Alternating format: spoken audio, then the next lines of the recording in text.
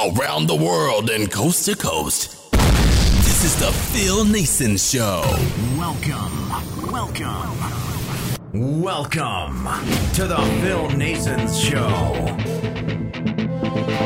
Hey everybody, welcome to the Phil Nason Show. I am so happy to have you here on Max Sports Channels Daily, on the 405 Media Daily, Almighty Baller Network, and Dash Radio, not to mention Armed Forces Radio, the 405 Media, Baseball Talk Radio, tune in.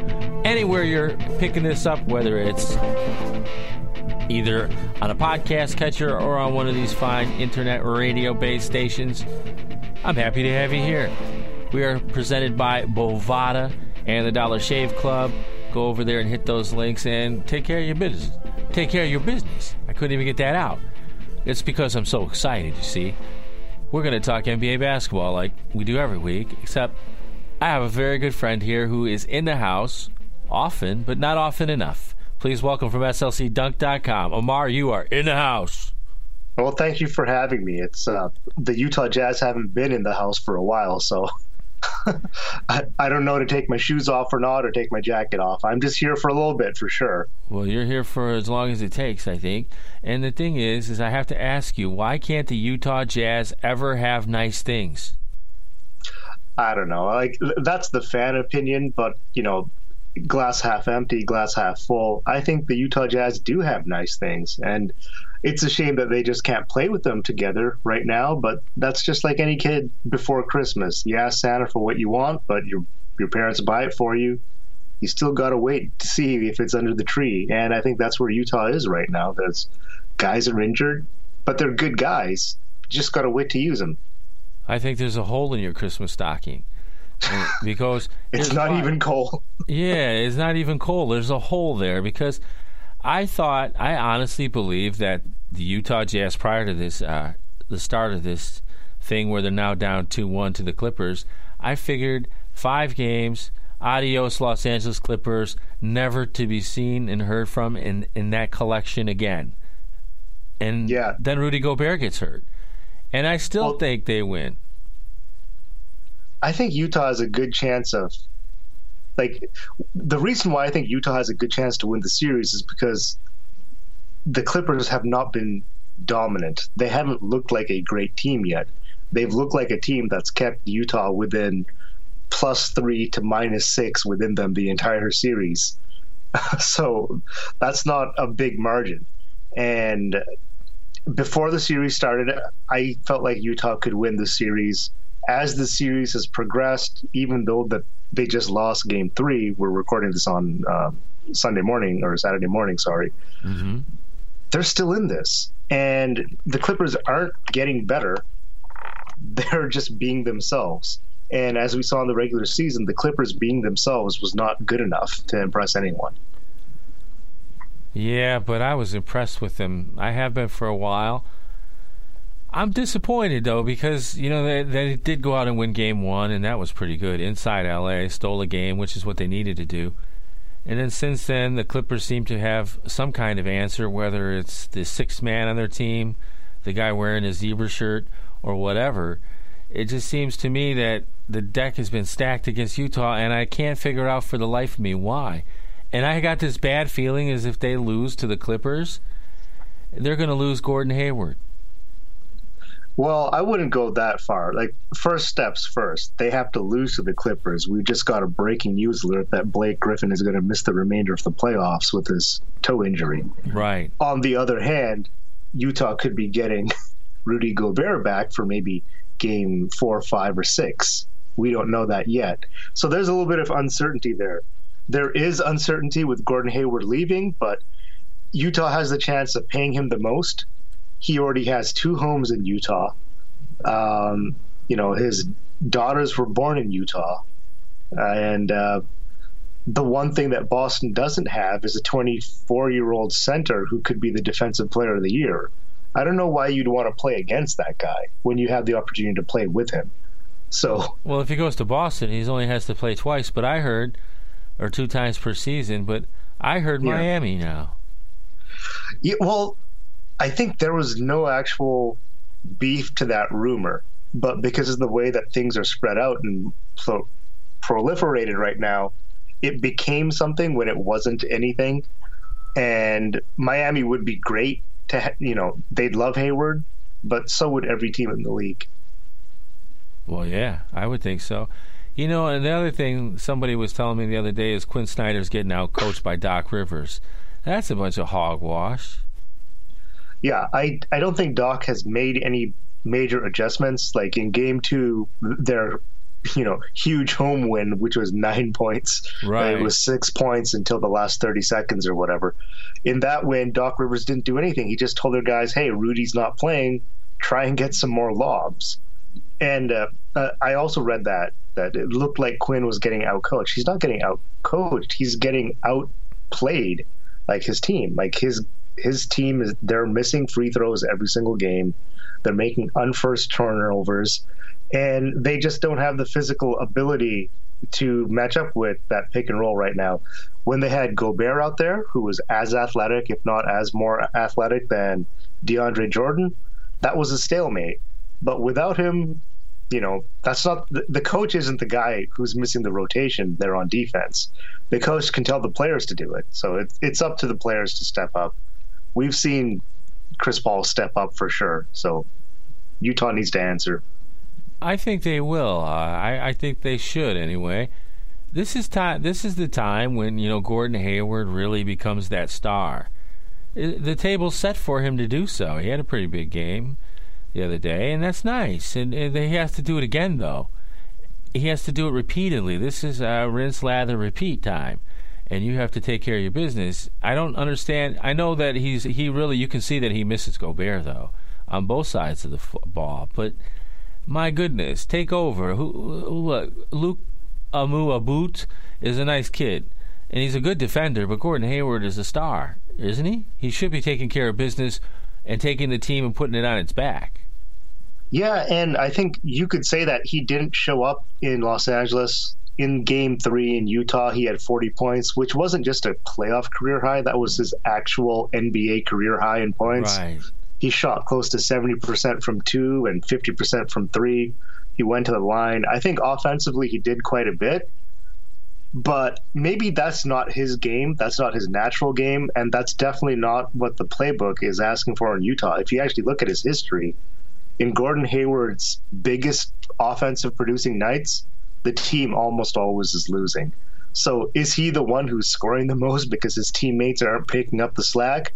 Or is he scoring a lot to the detriment of his team not getting into the game? So it's kind of the inverse of that Chris Paul thing where Chris Paul was passing too much and they want him to score more. Right. Maybe Gordon needs to be assertive early, but he also needs to make sure that guys like Rodney Hood and Joe Johnson are also getting theirs, because Utah's not going to outstar the Clippers right now. They're going to have to out-team the Clippers. They did that in Game 1. They're going to have to do that in the rest of the series. Well, ISO Joe definitely turned back the hands of time in Game 1. That was a nice play, too. The referees, we were talking about this off air. Might as well bring it up. The referees one reporter gets to ask the referees one question, right? And during these playoffs? Yeah. And now, at the end of each game. At the end of each game. And that's never been done before. Normally, the referees aren't allowed to talk to the media, and they shouldn't talk to the media. But apparently this is some idea Adam Silver has for more transparency, which is going to backfire on him, just like his little 2-minute warning thing or 2-minute report, whatever. Just another botched idea. What did you make of it last night? Because it was an interesting exchange, right?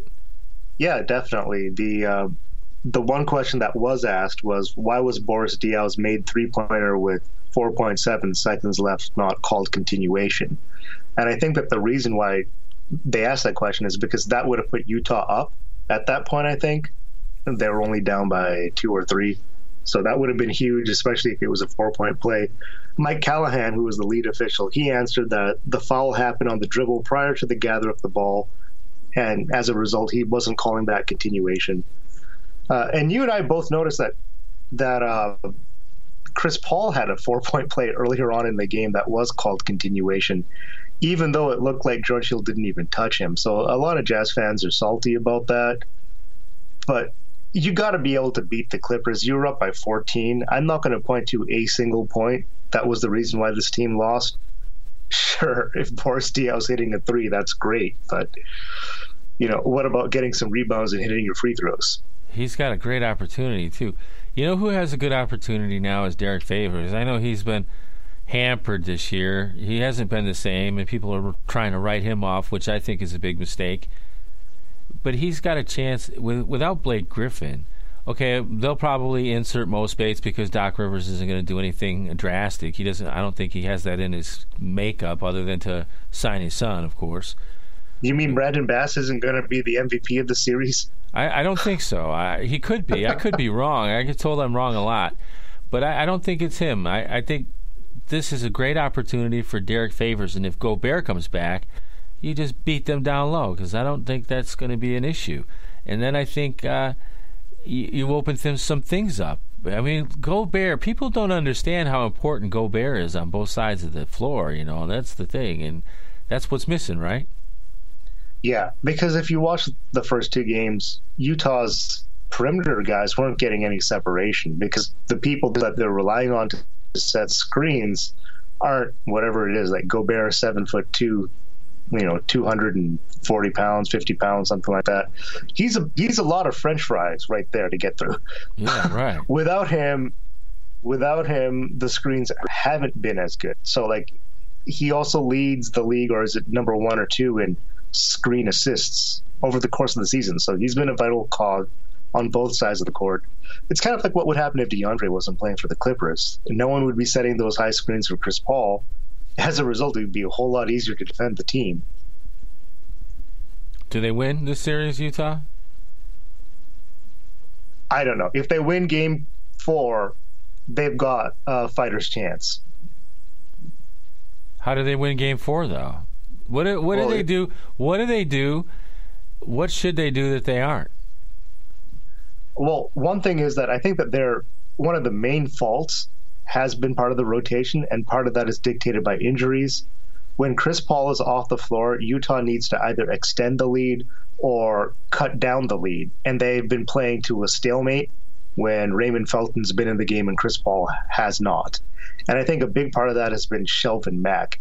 Shelvin Mack was the only healthy point guard down the stretch, and that's why he was the one who got the backup minutes in Game 1, 2, and 3. We saw Raul Neto play well in Game 3, but only in the second half. He was the backup point guard. He was injured. Hopefully he's good enough to reclaim his spot, because he gives the Jazz something that Shelvin doesn't. It's called defense. And you can't have Raymond Felton be averaging 10 points per game against you in the playoffs. No, that's a fact. You can't have him averaging 10 points against you any other time either, especially in a backup role where he's only playing 12 minutes. That's not good. That's almost a point a minute. You can't have that. Shelvin Mack, I hear this all the time. People are upset. Atlanta Hawks fans primarily are upset that Shelvin Mack ended up off the team and into the hands of the Utah Jazz. But I was sympathetic toward the Utah Jazz when that happened, because I kind of know what Shelvin Mack's all about. And after about 3 games, and he really did well, people are going, "See, I told you." And they haven't done anything since, And sample sizes matter. What do you do without George? George Hill has to be healthy and play 38 minutes. If he doesn't play 38 minutes, this team's in trouble. Well, they can't play him 38 minutes because he's one of the designated foulers to protect the big men. So it's just a really bad situation. They need to rely on better help at the guard spot. George Hill had a very good offensive game last night for us, Game 3. He made his threes. If he just keeps doing that and gets a little bit more help so that he can finish the end of the game strong, and I think that's what's really hurting both teams right now, is that they don't have their full teams. They don't have Austin Rivers playing right now. So both teams are kind of hampered with who they can play and how much they are playing. And at the end of the games, both teams are tired. The referees are going to favor the stars because, that's just the way life is. That's just the way life is. In tennis, they call them top 10 calls. Everybody else the lines are really thin. And against the top 10 player, they're very thick. It is what it is. Warriors, Blazers. That's a fun little thing going on down there. But it's interesting. I want to ask the theme for this, and there's a theme in every series I've come up with. Which backcourt would you rather have? Would you rather have Damian Lillard or CJ McCollum, or would you rather have Steph Curry and Klay Thompson? Well, if we're going by just this playoffs, my answer is neither. I go with the Washington Wizards. But aren't they doing a number on Atlanta? Yeah, we can trash Atlanta later for sure. But yeah, why not? We will. I'm looking forward to it, by the way. Yeah, well, Atlanta, they've had a pretty rough run for their sports teams as of late. So, but at least they got to the Super Bowl. That's more than almost every other team, for sure. Right, exactly. Yeah. It's more than any NFL team in Utah's done. Yeah, exactly. Well, what's the NFL team in Utah? Is that the 49ers? It's ridiculous. Might be the Las Vegas Raiders. Oh, yeah. See, that's going to be a whole problem. Like, I don't know if the Black Hole fans and then the Mormon fan base can really coexist, but what do I know? The Mormons run Las Vegas. They have all the high positions in all the casinos because the guys can trust them. Yeah, one of my friends he's an attorney. He's a Mormon guy. He works in Las Vegas. So, See, there you go. There you have it. See, I worked out there many years anyway. This backcourt, these two backcourts. I mean, one day, here's the thing. One night, the Portland Trailblazers backcourt's popping out 75 points, and the next night they can't score. They had 15 assists in game one, dude. They scored 105 points and had only 15 assists. I don't think that they're in the same level, though, as what we have with Golden State. And I'm not a big Golden State fan, so, it's difficult for me to give them a lot of props, but they've been there before. And they're going to find their shots, and they're going to, get their star calls or whatever, but they are a little bit more consistent right now. And what we're seeing with Coach Kerr is that he's kind of controlling the throttle.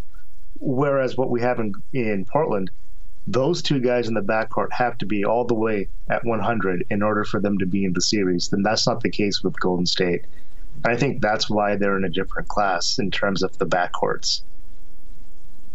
I tell you what, I don't think that the Portland Trailblazers are going to do anything against them the rest of this. I think it's going to be a sweep.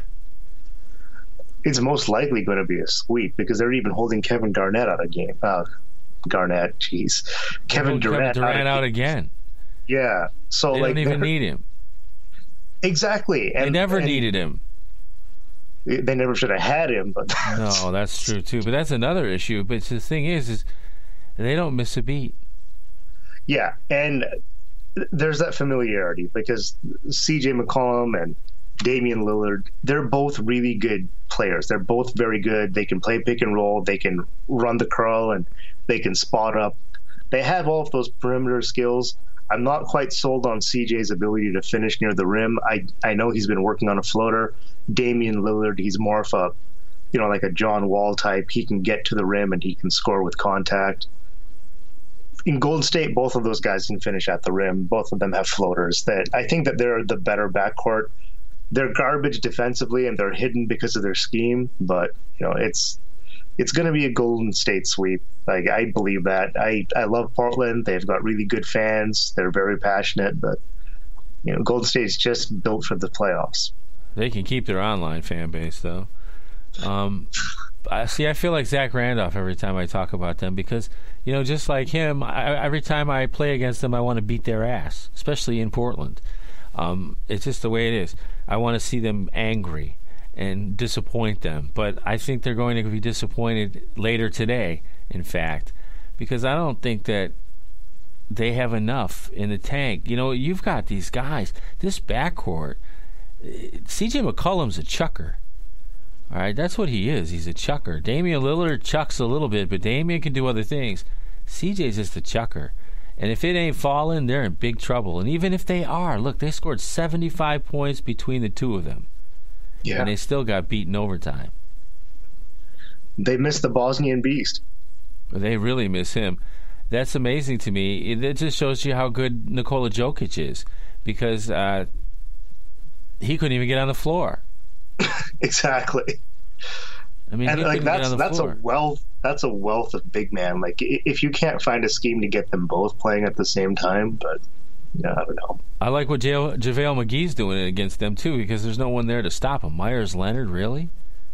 Yeah, he's definitely looking a lot better than he's ever looked before. Part of that is being on a good team. Part of that is being on a team that's got 4 better guys on the floor that you have to guard every single time. But Myers Leonard, Noah Vonleh, this is not the series for them.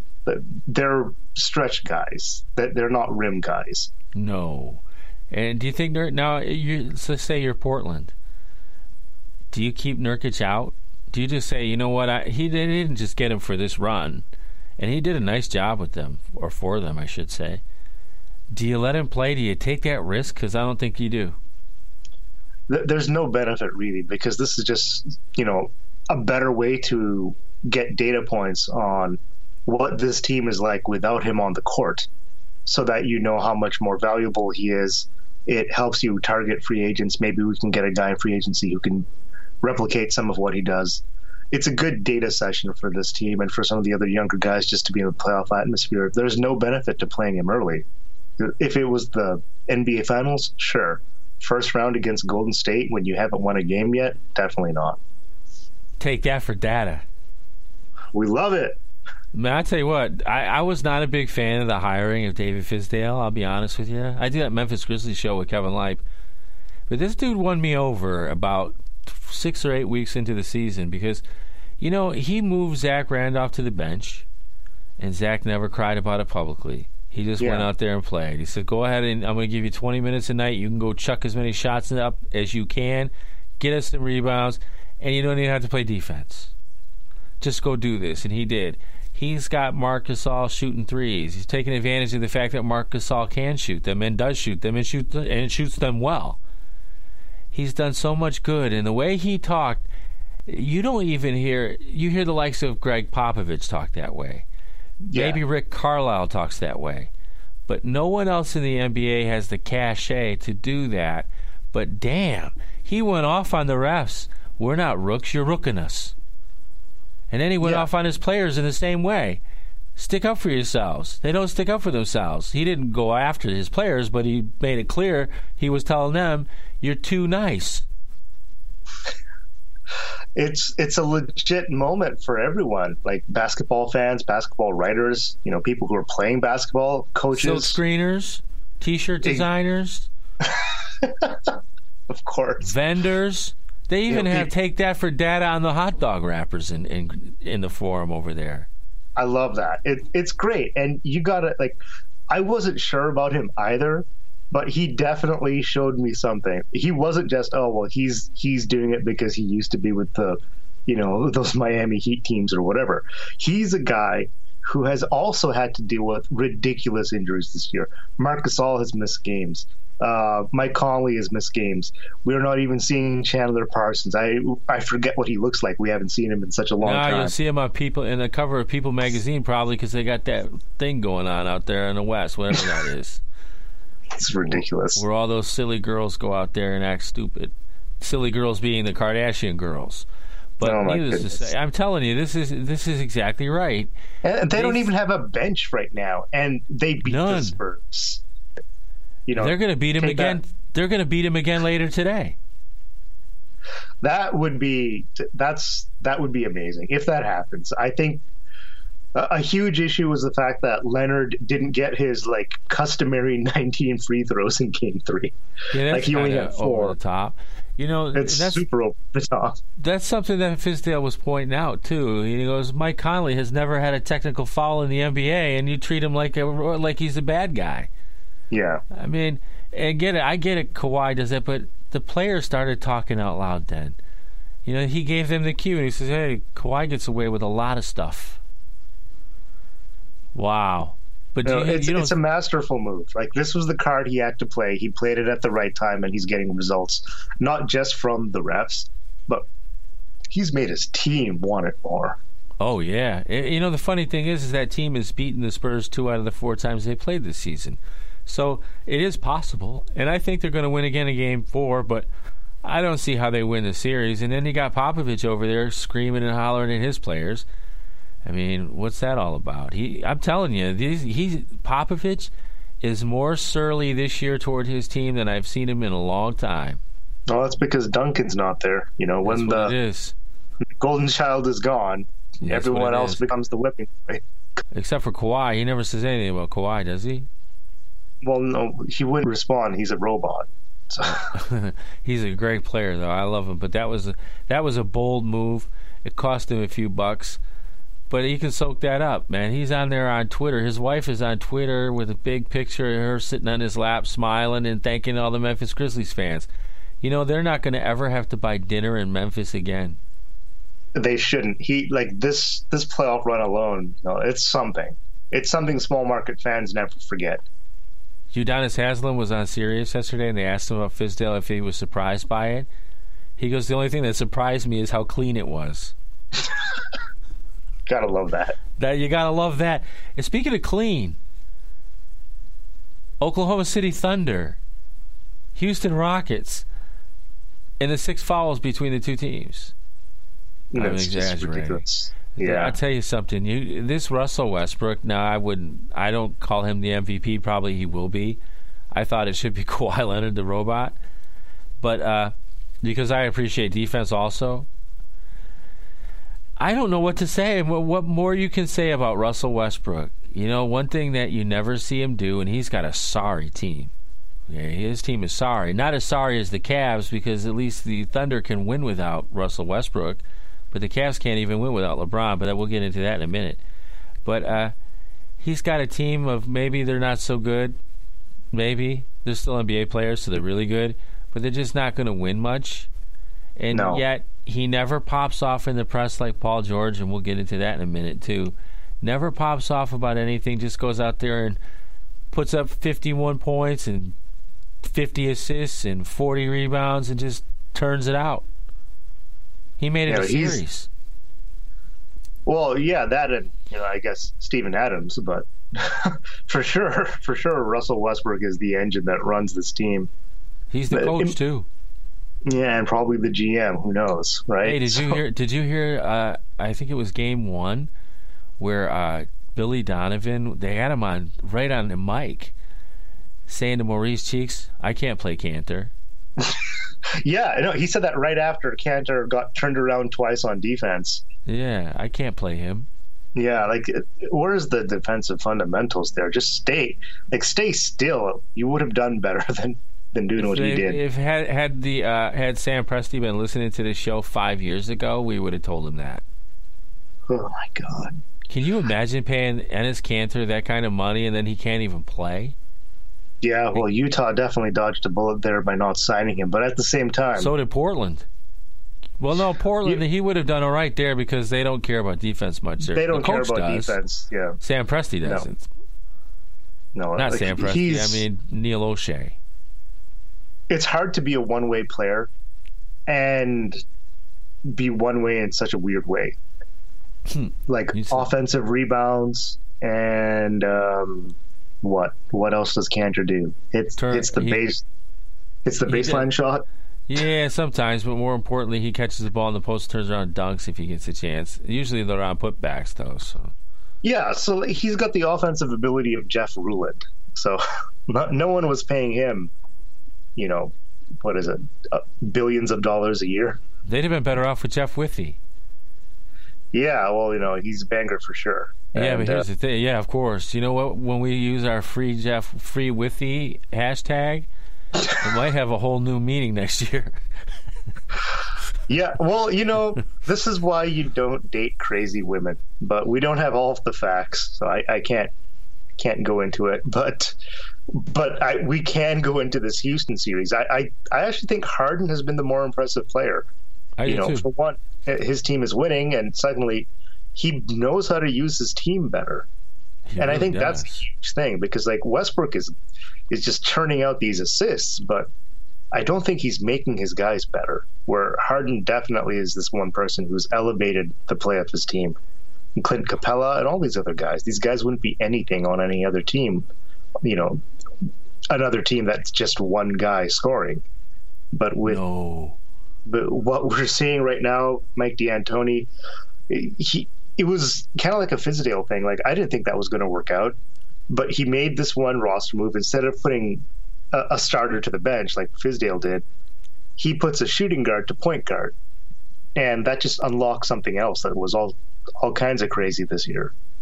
You know, I was up in Maine this last summer, and I was getting ready. The thing just came out with D'Antoni being the coach, and I was writing a fantasy column. Who's going to be your number one pick? And I said to Brian Scalabrine, because he was up there doing a basketball thing, I said, "Hey, Brian, who would you rather have, Westbrook or Harden?" And I'm not going to tell you what he said, but I disagreed with him, and I ended up choosing Harden. Well, I just told you what he said, didn't I? But then but here's the thing, here's the funny thing though, about like at dinner time, he comes over and he says, "Hey, you know what? I like Harden too." He goes, "You might be right," because you started to think about the possibilities there. Brian's an ex-coach; he knows a thing or two about the NBA, and you look at the possibilities. And I didn't have any thought that he would have Harden bringing up the ball, but he has, and he's done a good job. You know, James Harden, you make a good point, as you usually do, but he makes his teammates much better, whereas Russell Westbrook, his assists are more bailouts than anything else. And his rebounds, those guys, if they have a bonus in their a contract bonus for rebounds, they're gonna be disappointed because they're letting him get rebounds too. It's all set up for Russell Westbrook. I said this on this show a couple weeks ago. I'll say it again. They made a deal with Westbrook. Must have. Billy Donovan must have told him, "You can do whatever you want," because I don't know how that works.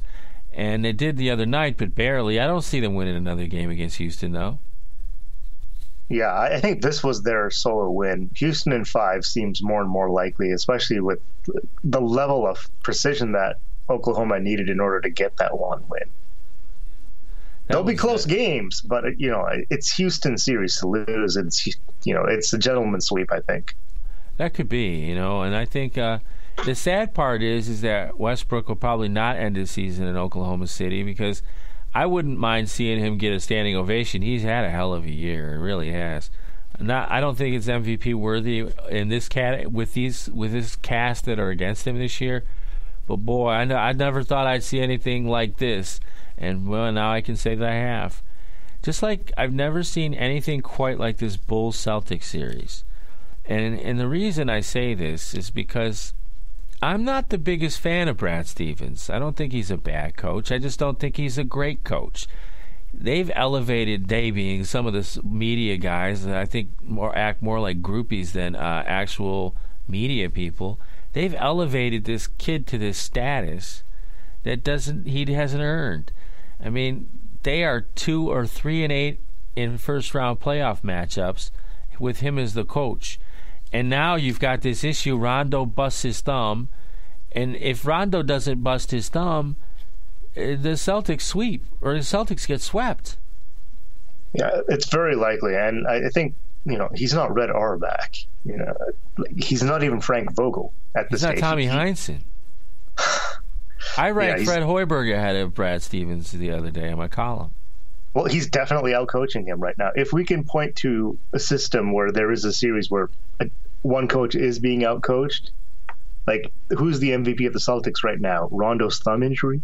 That's what it. You know what? That's right. Now Al Horford, people, and I'll tell you what. I had to listen to WEEI out in Boston this week just for this, because they kill those guys, and they were killing Horford all week. You never seen him play before? These folks act like it's a new thing. He's never been one of those aggressive rebounding type guys. Yeah, especially in like even his last season in Atlanta, where he was more of a face-up player, extending his range instead of being like this like inside brute. And like Kelly Olynyk, he's also a face-up guy. And I don't think that they're defensively sound on the inside. Like you have some dogs out there with Jay Crowder and Avery Bradley and all those dudes, Marcus Smart. These guys get out there for it. But you're letting Robin Lopez score on you? Like that's a cause for concern. Like if Robin Lopez is doing this, what's going to happen if you get out of this round? This is still, if Butler plays half as normal, they probably still win Game 3 without Rondo. Probably. Ron, Butler was awful, but I play daily fantasy basketball, and the way you can win money is attack the Boston Celtics front court. I've been doing it all season. It doesn't matter who they traipse out there; they don't stop anyone, and I don't know why that is. Maybe, but you would think though, if this guy is such a super coach, that he would have figured out a thing or two to get some more rebounds. Something. It seems to me like they just do what they want to do down low, and Brad Stevens doesn't have much to say about it. And if he is, they ain't listening. And if he is saying these things and they are listening, then something's not right. Either way, there's something off there. But one thing that I'll tell you who the star of that Boston Celtics team is, if everyone didn't know beforehand, they sure know now, is Isaiah Thomas. Yeah, how do you do fantastic. what he did? How do you do what he did in Game 1? I mean, that must have been just horrific. It's ridiculous. Like, we're getting to see, and maybe this is the case now that every single playoff game is on TV live, but this wasn't the case back in the 70s and 80s when we were young lads. But yes, well, I was still an old lad then. Oh, don't say that.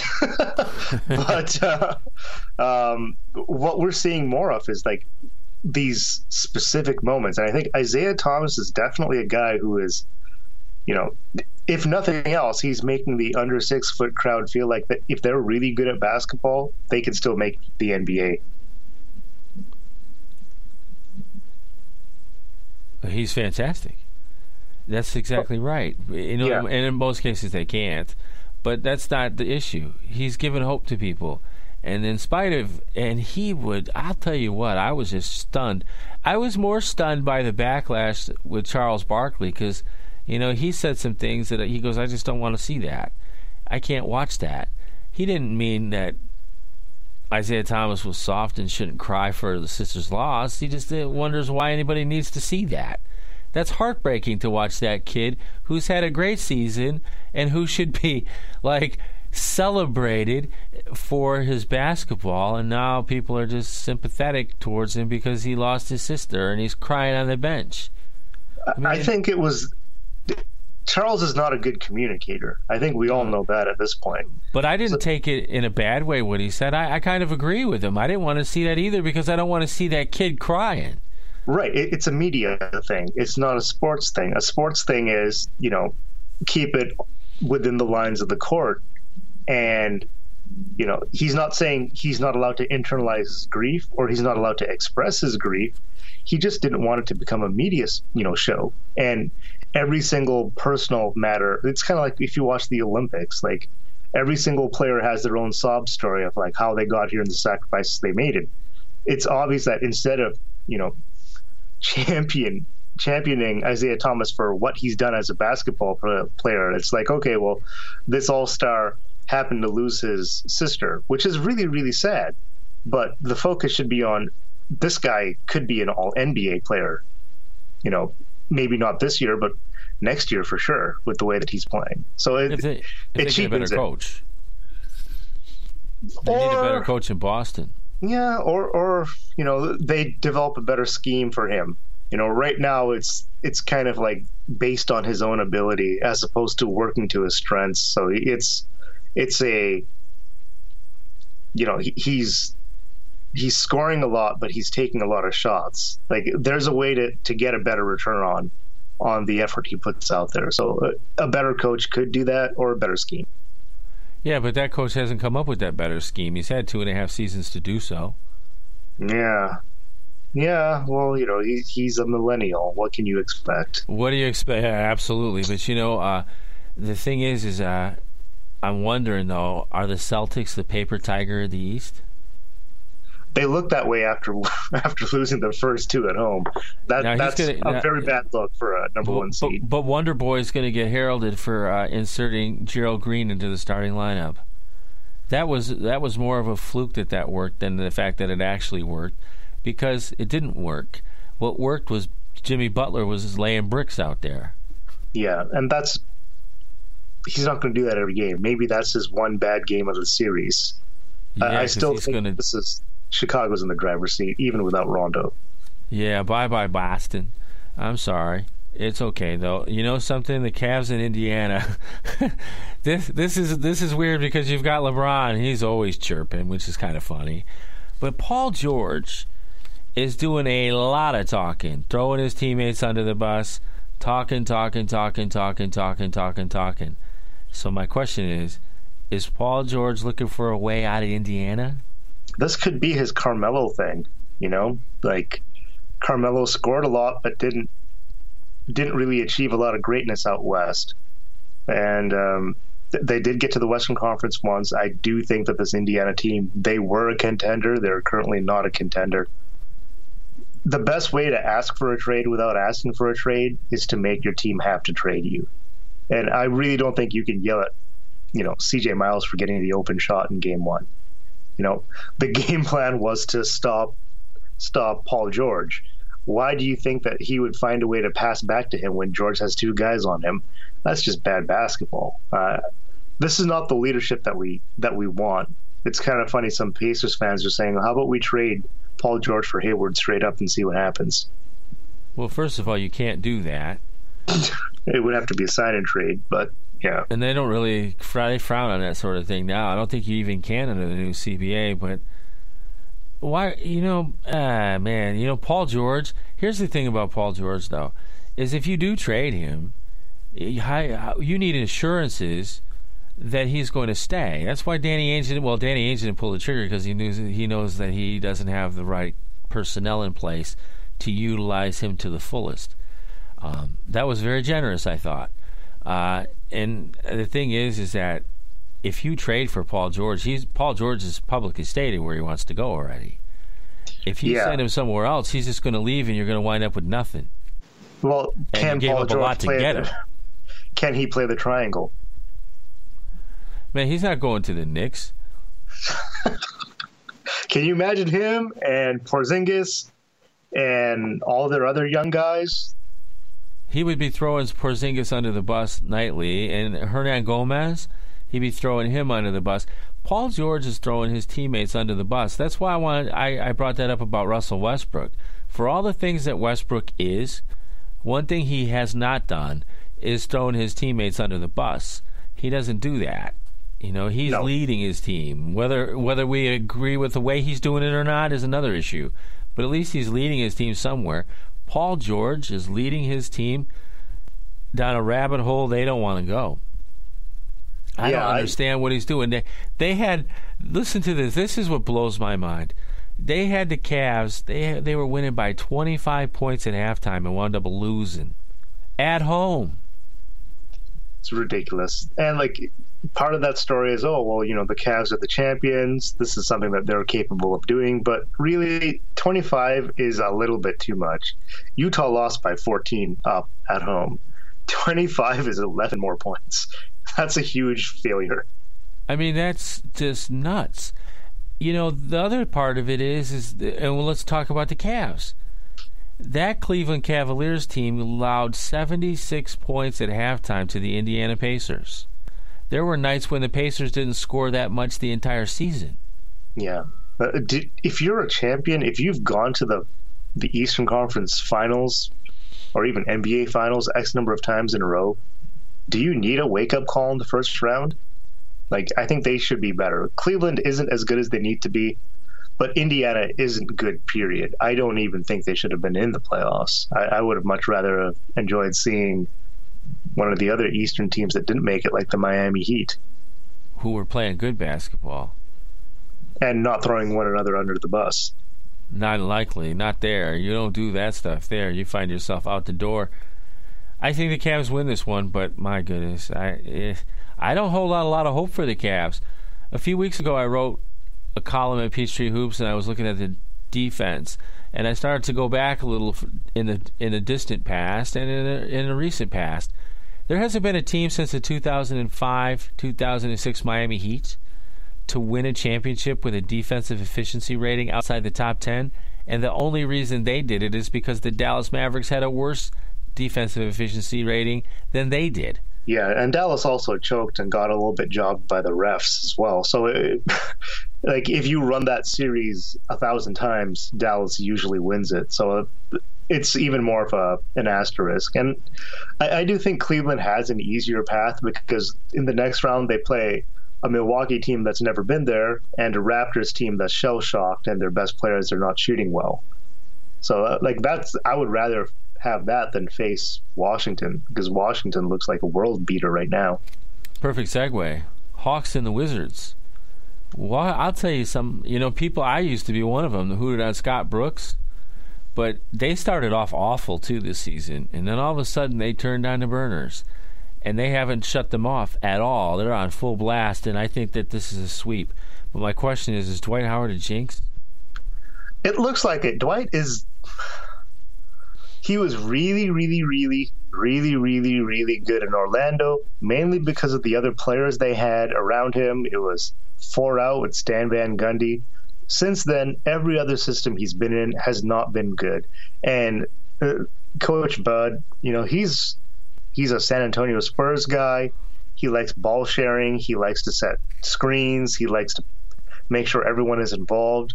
Dwight Howard does not thrive in this type of offense. And in the playoffs, he's playing 6 more minutes per game than Mike Muscala and averaging half a block less than him. He's not playing well, regardless of, how we see him as a fit player. He's just not getting it done. No, and the other guy that Hawks fans are high on, Tim Hardaway Jr., isn't getting it done either. Those guys are, both of them, the Hawks are considerable amount of points better than they are during the playoffs without Dwight Howard and Tim Hardaway on the floor. Considerable amount better. I think Dwight Howard was brought there only to sell tickets, and it's pretty obvious. Because Mike Budenholzer, and it's more obvious to me that Mike Budenholzer wasn't the one who brought him into town. Because he preached nothing but culture, culture, culture, and now he's got ISO Dwight and ISO Tim Hardaway Jr. I don't understand those moves. These are not Mike Budenholzer type players. Right, and I will say that if you look at it on paper, with the addition of a time machine, let's say a 2009 Dwight paired up to a 2009 Paul Millsap is a good pairing. 2017, they're not the same players that they used to be. No, they aren't. You know what they're going to have to do? They're going to have to let Paul Millsap walk, which is another all-star they let walk without compensation. Yeah, Kyle Korver earlier this year. What are they doing? Why do you trade? Now, that doesn't make sense either. Why do you trade? You're having problems putting the ball in the basket to begin with, so you trade away your best shooter to the team you're supposedly trying to beat. Yeah, and no disrespect to Mike Dunleavy, but Korver is just... He was such a good fit for that offense.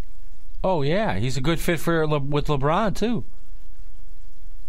He said he had to learn that they had to teach him how to catch the ball because he wasn't used to how quick the passes came at him.